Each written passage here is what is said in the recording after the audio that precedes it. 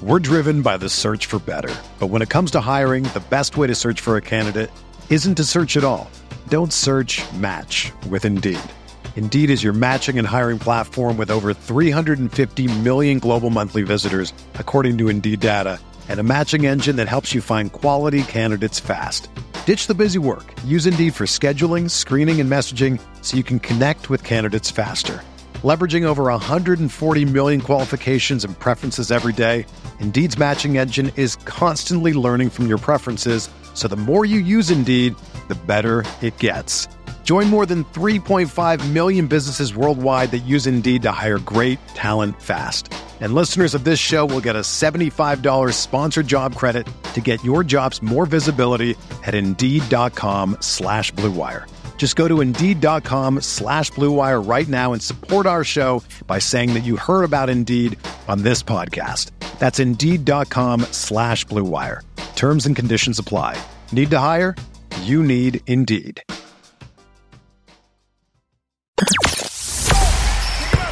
The hottest Knicks tape you'll find online. Knicks all day. We bleed blue and orange.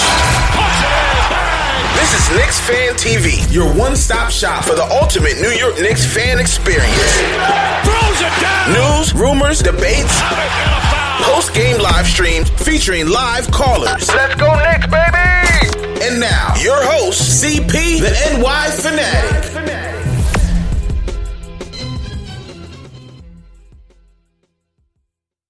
Joining me, you know him from Knicks Fan TV, the newest member of the 10,000 sub club.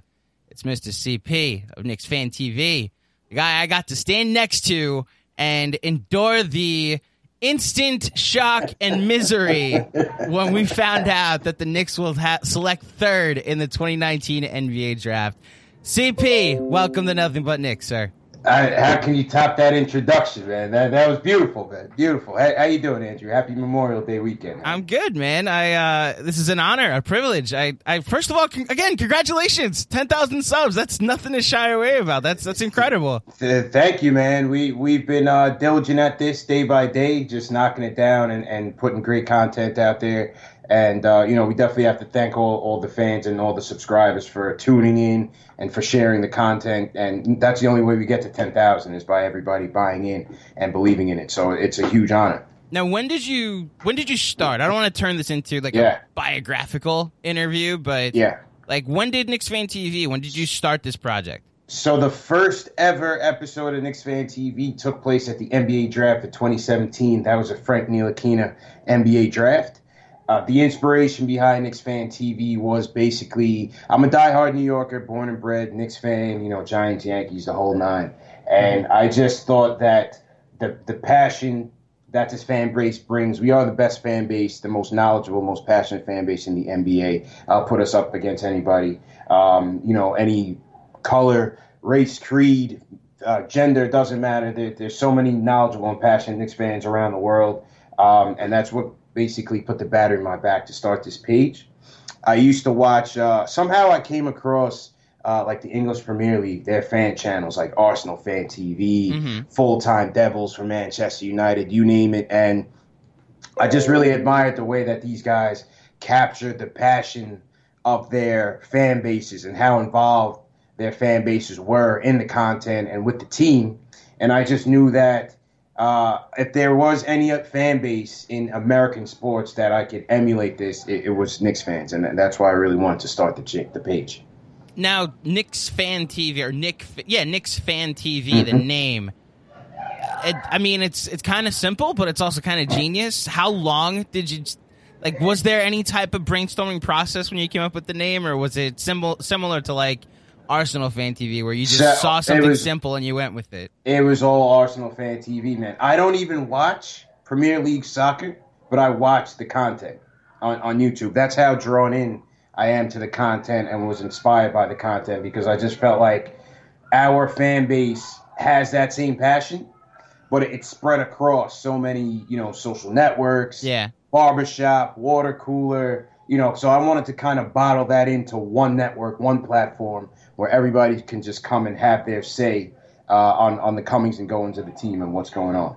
how many hours do you think you've spent, if you had to guess, just not even just like on air, like working on this channel? Because I'll say this, after every Knicks game, when you like you're going through Twitter and you're checking everything and you're seeing if there's any stats you missed, the one constant throughout the last season and a half since we connected, was that when I get to the very top of my timeline, it'll be you in the little square at the very top. There's something live going on, and it's like, damn, this guy's hustle is incredible.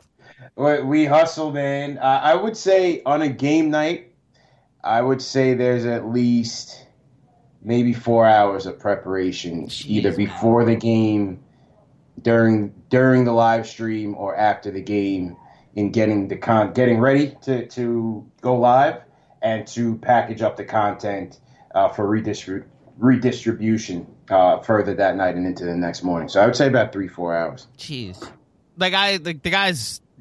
Listeners of our show know how stretched out I am across our podcast network, so they know how much time I spend at times, whether it be this show or the Met show or specifically post credits, because recording a podcast is one thing, then going and finding all the clips you want to add is another.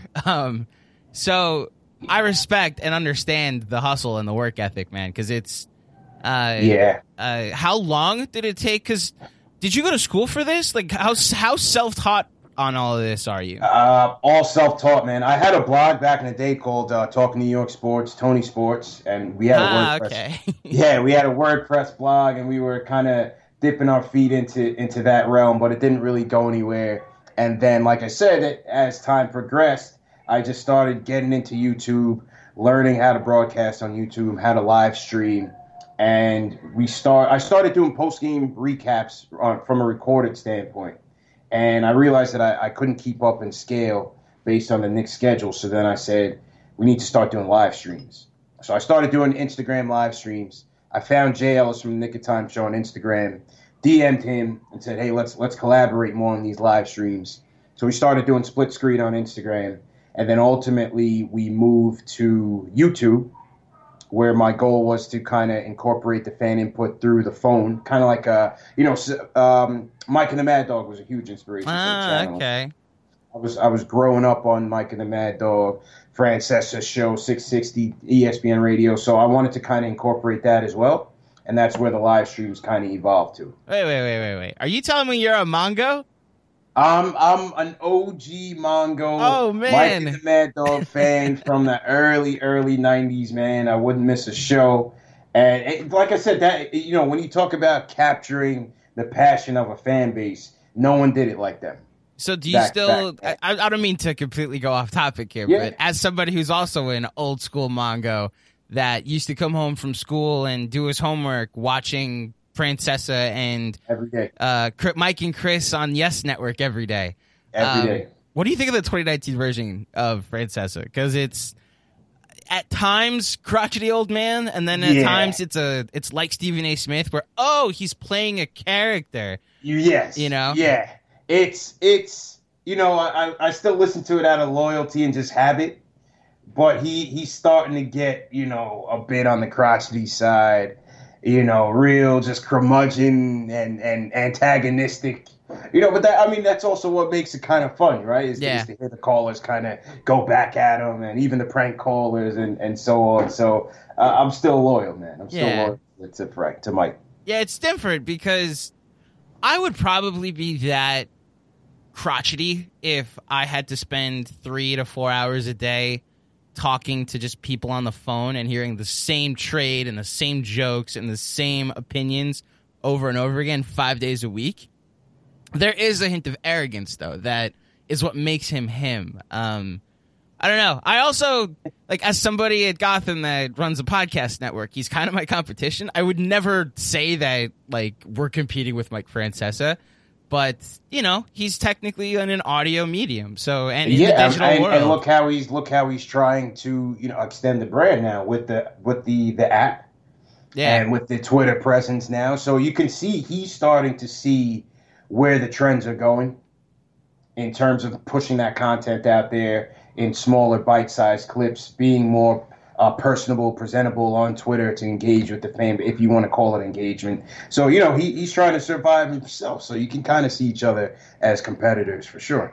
Now, I'll turn this back on you. Do you then, as a post-game live show, do you then look at like the Knicks post-game show or the Turner guys or just literally any other post-game recap show, even like on YouTube? Do you then look at those guys as your competition, or is it more as like a community and the way that content is in 2019, since it's as you go, you can also kind of interact and give props where props is due to somebody that's also doing something right after a game? Yeah, I think there's room for everybody. I think there's something out there for everybody, whether it's, instant Twitter reactions or someone doing just selfie Periscope feeds. Our show is incorporating phone calls and things of that nature. So I think there's a lane for everyone to be successful. I don't really look at other outlets as competition. I just look to grow my own platform because I feel like, we offer something that others can and others may offer something that I can't. So I just kind of focus on what our strengths are and go from there. We started with the live streams. Now the content, we have podcast content. We do news. We do roundtables. If you've seen the roundtables that we've done with Knicks Film School, Macri and JB, yep. We got to get you and Jeremy on there as well. When say the word, man. Yeah, we've had the guys from Posting and Toasting. So I look at it as if we never did those collaborations, then we wouldn't have that network that we're brewing right now with all of us. And look at what we did. You mentioned the lottery party that we did. I mean, that was covered on ESPN on a nationwide scale. We packed that place out to the brim. That was nuts. With all followers of our brands. And that was a beautiful thing, man. That night was unbelievably nuts. Just unbelievable. And just like I was saying, the show Jeremy and I did the day after the lottery, like the fact that we started planning that thing maybe 10 days before it happened and what it turned into is just mind blowing. I get it. Like the different followings of all of us, it might have actually created an urgency for everybody to go that night. But man, I did not. I got there at 6:30 thinking, oh, great, I'm an hour early. And I didn't move. Like you had kind of set up camp. And it was like, all right, I guess I'm next to CP the rest of the night. This is awesome, but wow, I cannot move. I got there early, man, and I saw how things were kind of setting up. You saw the guys that were kind of like jockeying next to the ESPN area. So I was like, you know what? Let me find a place at the end of the bar, set up my show, make sure I get something to eat and a beer at the very least. And yeah, that was it, man. It was a real cool night. Now, YouTube. I don't have to deal with it as much because we don't have a YouTube channel yet. Is it as big a cesspool as some people, especially the comment section? Like, it gets a bad rap. Like, certain political leaders sometimes that just kind of say whatever they want with no filter get labeled, oh, it's a walking YouTube comment section, How have you had to deal with that? Like, how much do you deal with the vulgar and the garbage that comes from a YouTube comment section? You know what? Not too much, man. I feel like most of our subscribers and our followers, they keep it respectful, whether it's in the YouTube chat, so we're doing the live stream, or in the comments afterwards. I think the debates are highly respectable. You have guys that'll come on and say, you guys don't know anything about basketball, or people that'll come on and curse. But I think for the most part, 90% of the interactions we get are thoughtful. Everybody comes with their own opinions. We don't turn anybody down for, what could be a bad opinion or a bad take. Every take is welcome, and it creates great debate. All right, let's get into this team because I don't want to turn this too much into a generic Knicks conversation, but it's the question of the day, every day for probably the next month. Anthony Davis. First of all, what do you want to do with the 3 pick? Who should they take? And do you think they keep the pick? I think the night of the lottery, my consistent answer across the board is I think they're trading the pick regardless. So I'll ask you, what do you think happens with the number 3 pick? I think you got to go R.J. Barrett, whether you're going to keep it or not. You have to go R.J. Barrett. I've been high on him, before the lottery even came. I've said on my shows numerous times that if we didn't land Zion, I would certainly be happy with R.J. Barrett. I feel like he's a dog. He's an alpha dog. He has that mentality. He's played at the pro level at different levels, whether it's for Team Canada, Olympic team, Duke. He's played at the highest level, and he's excelled at that level. Certainly, he has his weaknesses. Yes, he's lefty dominant. Yes, his jumper needs a bit of work. Yes, his free throws need a bit of work. But I think those are things that can be worked on. So I think based on the season that we had, the position that we're drafting in, we need star power. And if you're going to go Zion and Ja Morant off the board, the next best thing is R.J. Barrett. That's where I'm going at 3. I don't hate it. It's interesting to see how everybody's become an R.J. Barrett expert all of a sudden. I've done my share of YouTube deep dives. His offensive game is obviously there. The defense just isn't there for me yet. It's also still tough because he's in a system that doesn't really teach defense. He's in college, so you're not really being pushed defensively, which actually scares me more than anything else. I stay with my take. I don't think he's going to play a minute for the Knicks, though. I think the Anthony Davis is going to... I'm not saying this is even what I want. It's just more what I think will happen. If Durant and Kyrie and all these big guys are coming, the window that they're going to have to win isn't going to allow a guy like Barrett to develop into whatever he's going to eventually become. They're going to want to try and win now, I agree with you 100%, and I've been saying this on our shows and kind of playing devil's advocate with the fans in that, a lot of the fan base doesn't want this Anthony Davis trade. Which I don't understand. I really don't understand. Yeah, based on my test of the waters on whatever account I'm managing, a lot of the fans are not with the AD trade. They see the Melo trade all over again in terms of gutting the team, in terms of gutting your youngsters. Yes, you'll still have your own draft picks to deal with, but they just see it as, sending 5 guys and 5 potential picks for one guy who could be the third wheel on this team with the Kevin Durant and the Kyrie Irving. Oh, not at all. I have to. I am not disrespecting the fans of Knicks Fan TV, the fans of our show, the Knicks fans that love the young guys. I do not mean any disrespect when I say this. If this all was happening a year ago, when Anthony Davis was playing as good as anybody, and much better than Kawhi is right now, or Dame Lillard, who had this incredible first 2 rounds, he got swept out of the playoffs by Anthony Davis because he was an impenetrable force. I don't understand the prospect hugging for a team that won 17 games for a chance to get, for my money, the 4th best player in the league. It's Durant, it's Giannis, it's LeBron. LeBron in there? Where you put LeBron? Here's my sports radio take. LeBron's out of my top 8. The guy just I'm listening. No disrespect to LeBron's legacy and what he is all time.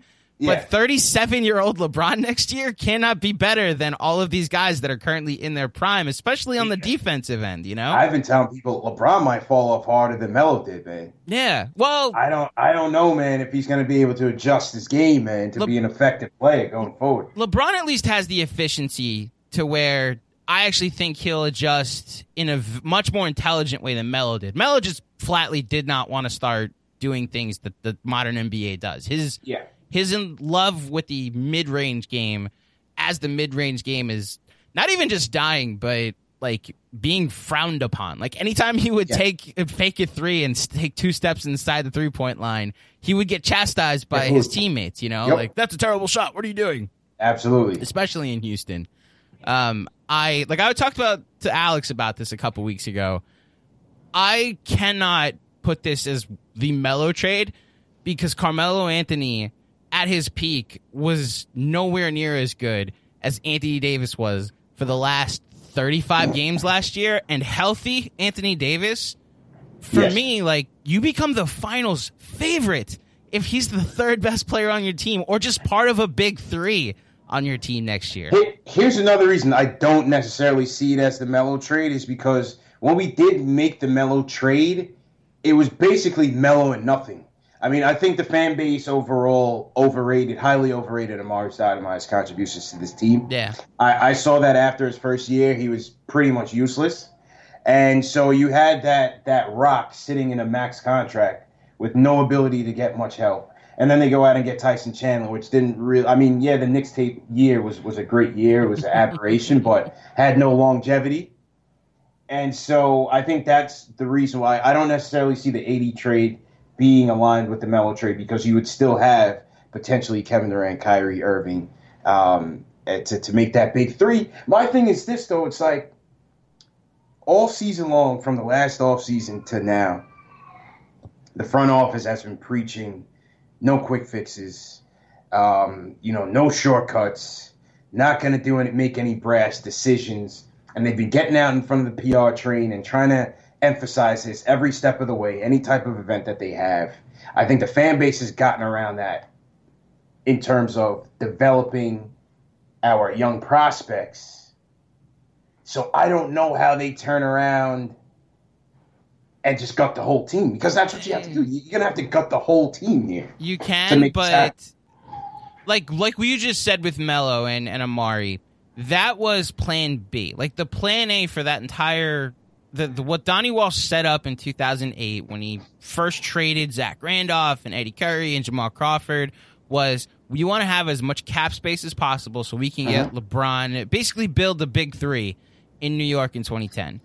That all failed. He only left with Amari, and the quick fix, like you just said, was let's get Carmelo, and then plan B was that. Yeah. Adding Anthony Davis and gutting the team for him would not be plan B. It would be finishing plan A, which should be building a championship contender, not developing prospects, which you can do that, do both, like develop a team into a contender. But you also have to get a little lucky. Like the Warriors get tossed around as this juggernaut that was built through the draft. Yeah, I don't think they intended for the number 7 pick in the draft to be the greatest shooter of all time. Yeah, they got lucky. That's true. So could have been our luck, right? Could have very easily been our luck. They also could have just taken DeRozan, and then we wouldn't be as upset about it. But yes, like they were 1 pick away from Steph Curry. I get annoyed when I hear the almost with the draft, because then it advocates for tanking at times, and I just draft the best player available. That's what you can do. It's all a crapshoot, man. And I agree with you. I think yes, some of it is development. Some of it is getting the right free agents at the right time, and some of it is outright luck. Maybe luck is the overlay over both paths. So it's just very interesting, man, because it's like you said, the window for bringing in Kevin Durant along with the young players, the windows just do not align, right? Yeah. You're asking for a huge leap from Kevin Knox. You're asking for a huge leap from Mitchell Robinson. You're asking for a great rookie year from R.J. Barrett, just to even get to the second round of the playoffs. Yeah, and I don't think these type of opportunities come along as often as we imagine. You don't get the chance to put together a big three like this. Like, look at what the Celtics did in 2008. They tanked that year for Kevin Durant, and then when they fell to the 5 pick, they traded it for Ray Allen, and then traded for KG. And the next 4 years, they were contenders in for the finals. You have to maximize. That's what I think Perry and Mills have done really well, is they've turned their team into a collection of assets that people might want. Which quickly. That's the victory he should claim from all of this, is that this isn't people didn't really want Tim Hardaway Jr. or Courtney Lee or Joakim Noah or Trey Burke, and with one trade, which we can talk about the KP trade in a minute. I still don't believe that happened this year and how quickly we all moved on from that. They now are in the very best position, and this is coming off a 17-win season. But again, a reminder, these assets that we're all in love with won 17 games this year. This is a long way away from this becoming a playoff contender, let alone a championship team. I think if this was a year ago and we had the chance to get Anthony Davis, you'd do it immediately, and there would be no pushback.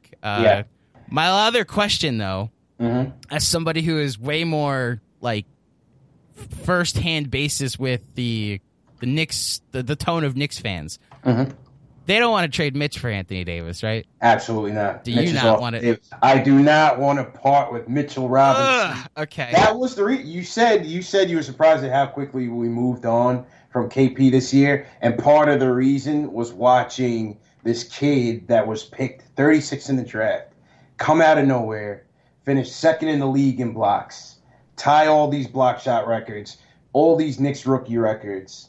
I mean, I think Mitch he's become a fan favorite, man. It's hard to part with Mitch, and I don't know. Like I said, the fan base they're not on deck for this Anthony Davis trade, by and large.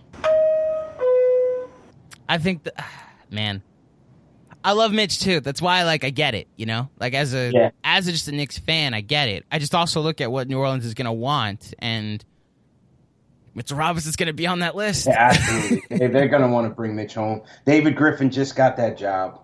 He wants to keep that job and be in good graces. Someone's going to get fleeced here between us and the Lakers. Someone's gonna get fleeced here, and I don't. That's my take. What do you think about the Lakers? Well, I don't. I actually do buy the. I know that she refuted them or laughed at the comments. I don't think there's a trade to be had with the Lakers. I don't see how. I also just don't see how the Knicks can't beat the offer. The future assets of the 2 Dallas picks, whatever the Knicks. Because I think what would actually happen is the Knicks would give their own 2021 first round pick unprotected, and that unprotected Dallas pick. Those would be the 2 picks that they give up. And then it'd probably be a package like the number 3 pick this year, Kevin Knox, Mitchell Robinson, and those 2 picks probably get it done. I get it, that's a lot, but you're getting a 26-year-old about to enter the prime of his career that might be the best power forward, the most athletic power forward I've ever seen. And the blueprint I keep going back to is the KG trade to the Celtics, because that was 7 for 1. That was 3 players and 4 picks for one person. That's true. And they won the finals that year. Al Jefferson in Boston, man. Beloved Al Jefferson. They loved Al Jefferson. And they got over it quick, though. They started, 30-3? And it was, that's why we did that trade. And I could see that happening here, Well, you see, we also have to take into consideration that team was also fortified with excellent defenders, veteran leadership, and 3-point shooters. They had Tony Allen. They had James Posey. P.J. Brown was doing his thing. Didn't they have Jason Terry on that team as well? No, Jason Terry came after Dallas. After the Dallas era. They had Eddie House. Eddie House. So they had nice specialty role players, and that's what we would have to do to make it work. You think about Miami, who would be our Shane Battier, Mike Miller, those type of guys that would come in, know their role specifically, and really help this team move the needle against Milwaukee. Well, that's where I actually get more confident about putting that big 3 together. And I've said this a lot, so I apologize if I'm repeating myself. When the Miami Heat acquired the big 3, there were 5 people on the active roster when the dust settled. It was them 3, Udonis Haslem and Mario Chalmers, who they just drafted. Right. And then as they went along, they added Mike Miller and Shane Battier, and eventually they got Norris Cole. That's the backup point guard. Then Chris Anderson became available. When you put a big, talented starting 3 or 5 together, you kind of go as you go along. That's how you build your contender, your full team. And I think we forget sometimes that you don't have to build your postseason roster in the summer, the guys you were talking about. Nobody thought Rondo was going to become what he became. They developed him into that. Nobody thought Kendrick Perkins was going to be the center that team needed. I think there are going to be veterans out there that look at the Knicks and a chance to play a couple years in New York and just go compete for a championship as an opportunity, and they'll take less money to do it. One of the Morris twins. One of the Morris twins, J.J. Redick, all these different guys I think that will take either the room or the mid-level just to try and win a championship. And listen, man, if we can do that, I'll take it. I'm nervous, man. I'm nervous. Which is normal because you're a Knicks fan. The PTSD that it's failed before has happened, I'm just nervous, man. But how about this? So based on, our caller reactions, there's 2 thoughts here. to the AD trade that guys have countered with. Number one is some of the fan base look at an AD coming in. You have three superstars with Kyrie Irving, Kevin Durant. Somebody has to play that Chris Bosh, Kevin Love role, sacrificing their game a little bit to make things work. And that's why I think that's part of the reason why some guys are leery, because they feel like, would you really be able to get a full max Anthony Davis in that scenario? So, or who's going to have to alter their game if it's KD? Is it AD? Is it Kyrie Irving to kind of make that three work? Yeah. So what I actually go back to is that I don't think it's going to be Kyrie. I think it's going to be Kemba. And then Kemba will be perfectly happy averaging 12 assists a night. Because you look at how laissez-faire and laid back he can be at times in his career. Like, yes, in Charlotte, his usage rate has had to be through the roof, especially last year. If he comes to the Knicks, he's perfectly fine distributing and running the offense. So I would think whoever the point guard is the one that plays off, or I guess has to take a step back. I also think if you stagger the minutes, Kevin Durant can get his, Anthony Davis can get his, whoever, Kyrie or Kemba is, whoever's here at point guard can get his. And like, you worry about all that later. Like, I know in Miami that first year we talk about how much struggled, how much of a failure it was because they hadn't figured out who's going to have to take a step back.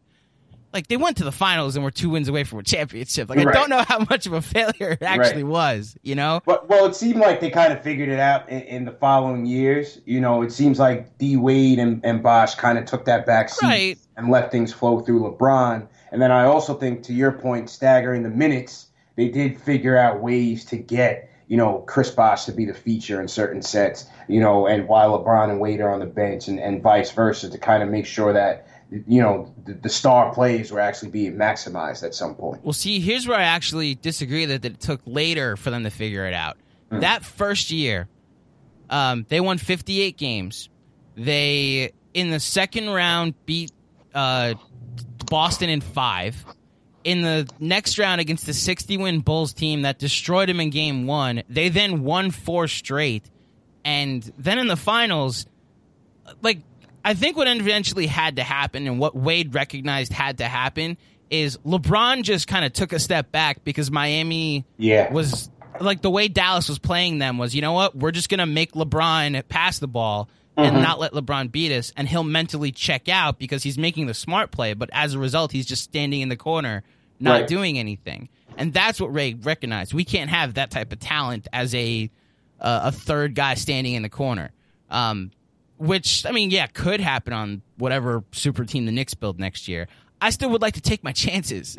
You still roll the dice. Like, I still would, like, you know what? Roll the dice, and that's what I keep going back to. I love Mitchell Robinson, all these hype videos and what he could become. I'm interested to see if everything goes wrong. And that's why I completely understand the immediate spin zoning that this fan base is doing. You know, that if we strike out in free agency, we'll be fine. And I'm just like, actually, I'll be pretty disappointed. Like, I'll actually be pretty mad if they get nothing this summer after they traded KP and the agony that then rushed to, well, you know what? Summer 2019. And then it's actually, you know what?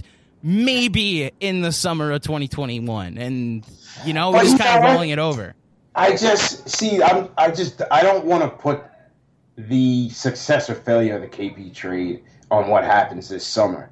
Because, I mean, let's say somewhere down the line in the future, these 2 Dallas picks and the cap space, materially, you know, the flexibility that we garnered from this trade, what if it, you know, rears its head later in 2020, 2021? Yeah. We just don't know what could happen.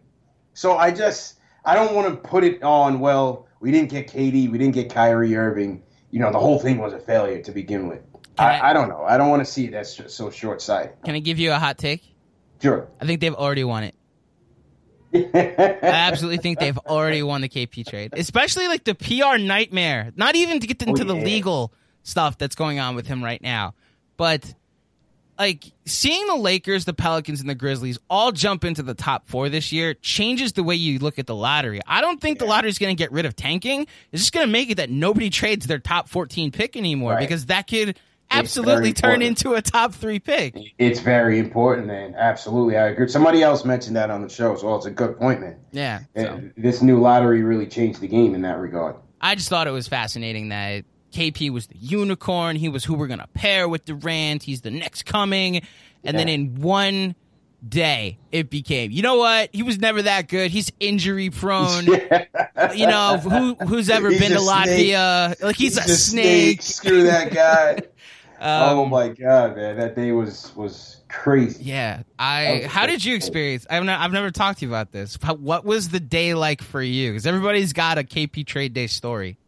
It was crazy because the way things unfolded, it was like a piece of paper catching on fire that like grew and grew and grew, and you couldn't put it out. Because the first story that came out on Twitter was KP plans to meet with the Knicks because he was not happy or something like that. They say, all right, whatever, they want to hash it out. Okay. And then the next story from Ramona Shelburne was like, KP leaves the Knicks meeting intimating that he wants to be traded. Now you're like, oh. Wait, you know what I mean? You're like, wait, hold on 1 second here. Slow down. Let me catch my breath. And then the next refresh was like, KP has just been traded to the Dallas Mavericks. And then it was just all pandemonium from there. We had 1,000 people, live concurrent viewers, watching the live stream that night. We literally were on for like 2 hours of people just reacting. Phone calls coming in, chats coming in, tweets coming in. We literally had to stop the show with like 20 people still on the switchboard because we were just so tired of talking. Well, how long did you go that night? We went for almost 2.5 hours. Jeez. I would say 2 hours and probably 15 minutes of just straight taking phone calls and reactions. It was crazy. Yeah. It was crazy. Because remember when Bondi dropped that story maybe a month or two prior, that it was like, well, there's a possibility KP doesn't come back. And we slayed him. Like, this is the most ridiculous thing we've ever heard. Yeah, reputation will do that to you, but yes. Yeah, exactly. So a lot of us thought it was so far-fetched for it to happen.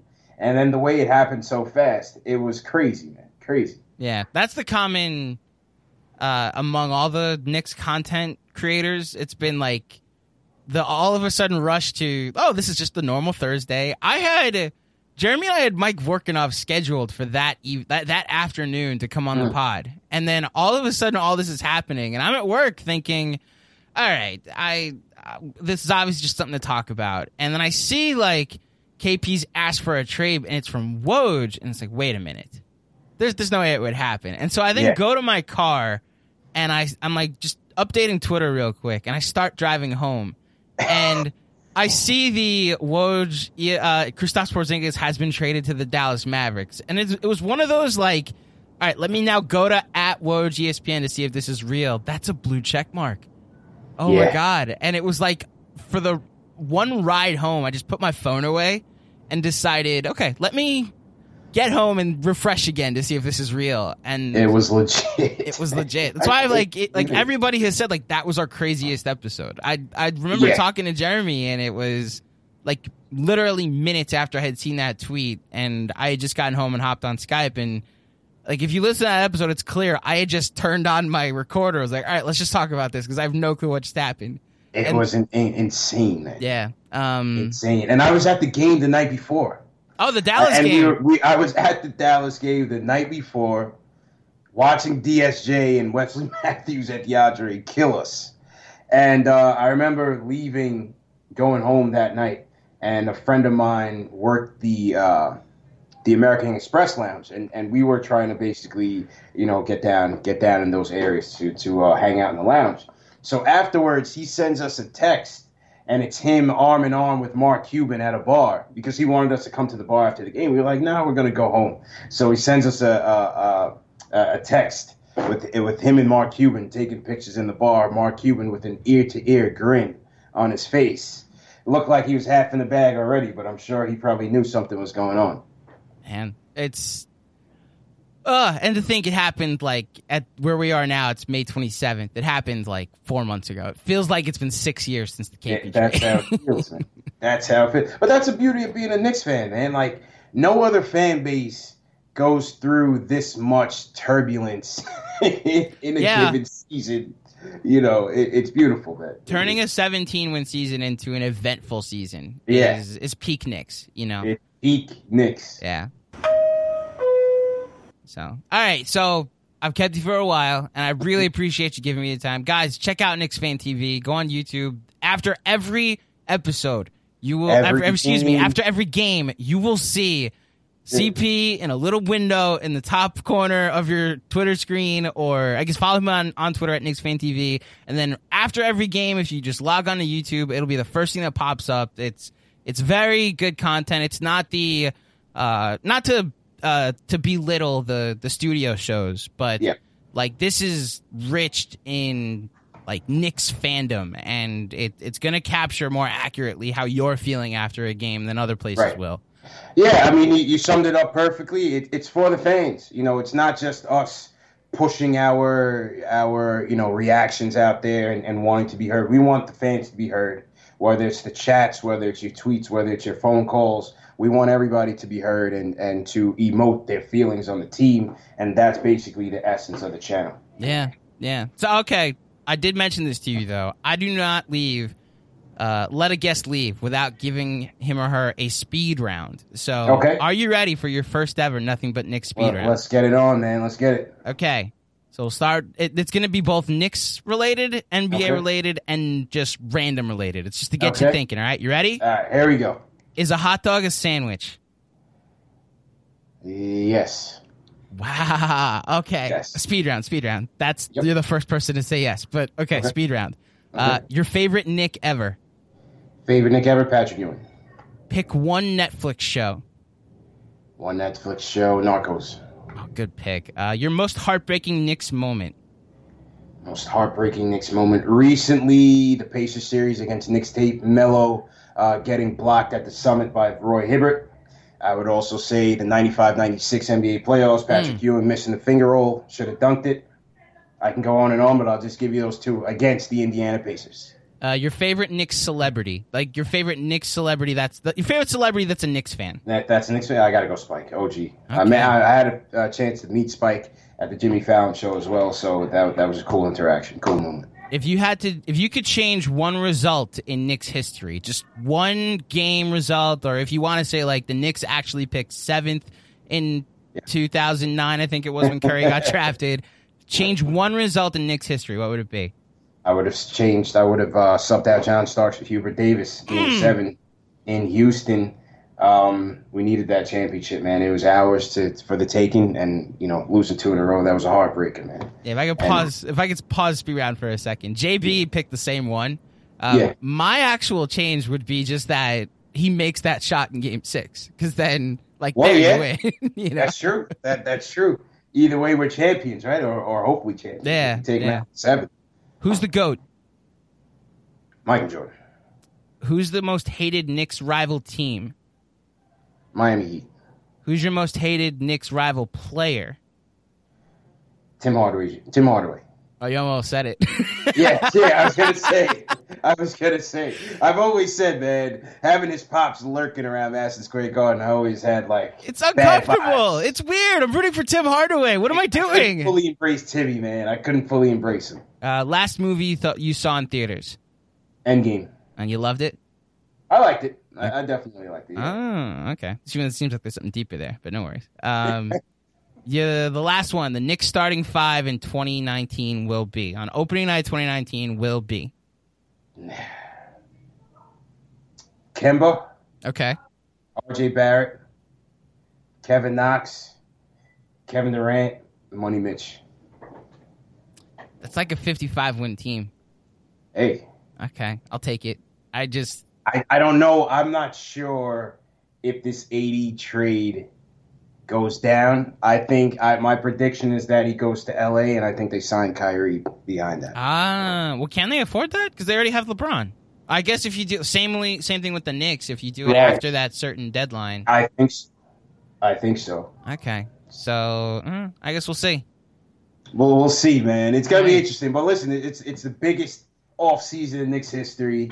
And I'm ecstatic about it. I'm excited, bro. It might just be like the biggest offseason ever. Like I know 2010 and 2016 are up there, but the amount of the the NBA is going to look completely different next season. Completely different. The 4Ks have the potential to rock the NBA land. How about Kawhi Leonard? We haven't even talked about Kawhi Leonard. Oh, wow, man. that's right. And the greatness of Kawhi Leonard in this NBA playoffs. He's been great to watch, especially with an absence of LeBron James. I mean, watching Kawhi Leonard in these Eastern Conference Finals has been amazing. Yeah, he would be my third overall, by the way. Like, it would go Durant, Giannis, Kawhi, and then Anthony Davis with Steph, like, right there for number 4. Like, right behind him. So after seeing what I've been seeing, I think I got to put Kawhi at 1 just for being a two-way player, man. Like I don't think there's a wrong answer in the top 3. That's I got to put even him the over top Greek. 4. You know, I don't think Greek Freak's ready yet. I got to put Kawhi over Greek Freak. That's fair. Like he did just eliminate him in a playoff series, so I'm not going to disagree with you on that. He's been incredible this postseason. Man. But like, Really. okay. If this was a year ago, we would be saying, like, I don't want Kawhi. Like, what has he ever done? Like, he just sat out a whole year in San Antonio. And the recency bias of it, you know, like, we wouldn't want to trade for the guy. Now, a year later, we're saying the exact same thing about AD. And then Kawhi's, like, boosted his resume up to, well, maybe we want Kawhi over Durant. Tremendously, man. I would love to have both. But, you know, let's see how deep they take Golden State in this series and how much loyalty he has to the Raptors. Because if he can throw a wrench into those Clippers plans, then maybe that sways KD this way. Because according to Mark Stein, the Clippers are a strong consideration. Yeah, I'll believe it when I see it. I don't see the legacy play being, I'm going to leave the greatest team ever to go to the Clippers, you know? Right. Stay out west, right? Yeah, so... at the same time, you know, you can't count out Jerry West, though, man. Which is the only argument I've seen that, like, our buddy Fitz that covers the Rangers, he hopped on this show last week, and he said, like, the nail in the coffin, or the deciding factor with him going to Golden State was Jerry West talking to him and saying, like, I went 1-8 in the finals, and that's all I'm known for. Like, I got sick of it. And, like, my legacy as a player that's so much better than a lot of these guys that have 4 or 5 titles is just that I won 1 championship in my 9 tries. I don't want that for you. And that's what made him go. I can't then, off of that, hear him be like, hey, so remember all that stuff I told you about building a legacy? Forget all that. Come build your own team in the Clippers in the Lakers' shadow, you know? Who knows, man? What if Ballmer's promising a return to Seattle in like 2-3 years, man? Oh, that I didn't even consider, which would be hilarious. You know? That's the play. It's like, hey, listen, man. You can be the king of Microsoft, man. We're going back home. We're going back home, man. If that's the play, that, hey, we're actually not signing you to the Clippers. Yeah. We're actually going to be a Sonic in 2 years. Yeah. Full circle, man, like Game of Thrones. Oh, man. Okay. If that actually does happen, I would laugh and be okay with it, because that'd just be funny. If the legacy play isn't, you're going to bring a championship to the Clippers. You're going to bring basketball and a championship. And a championship back to Seattle. I love it. CP, man, thank you for taking the time to talk to me today. I appreciate the work that you do. I think, guys, if you aren't listening or watching what he does over at Knicks Fan TV, you're missing out. Just plain and simple. Thank you for coming on Nothing But Knicks, though. This is a blast, man. Absolutely, man. It's been great, and we're going to have you guys on our roundtables, our show as well, man. So great stuff, Andrew. Appreciate it, bro. Looking forward to it. Everyone is talking about magnesium. It's all you hear about. But why? What do we know about magnesium? Well, magnesium is the #1 mineral that 75% of Americans are deficient in. If you are a woman over 35, magnesium will help you rediscover balance, energy, and vitality. Magnesium supports more than 300 enzymatic reactions in your body, including those involved in hormonal balance. From functional medicine doctors to mental well-being and female hormone experts, we all know that magnesium is the one mineral to improve all aspects of well-being and health. But which one? Magnesium Breakthrough from Bioptimizers, the trusted choice recommended by leading experts with 7 best-absorbed forms of magnesium to ensure your body receives the support it needs for overall well-being. Go to bioptimizers.com/balance today and use code BALANCE10 for 10% off. Support your journey to wellness at bioptimizers.com/balance. Magnesium Breakthrough from Bioptimizers, your foundation to optimal health and vitality.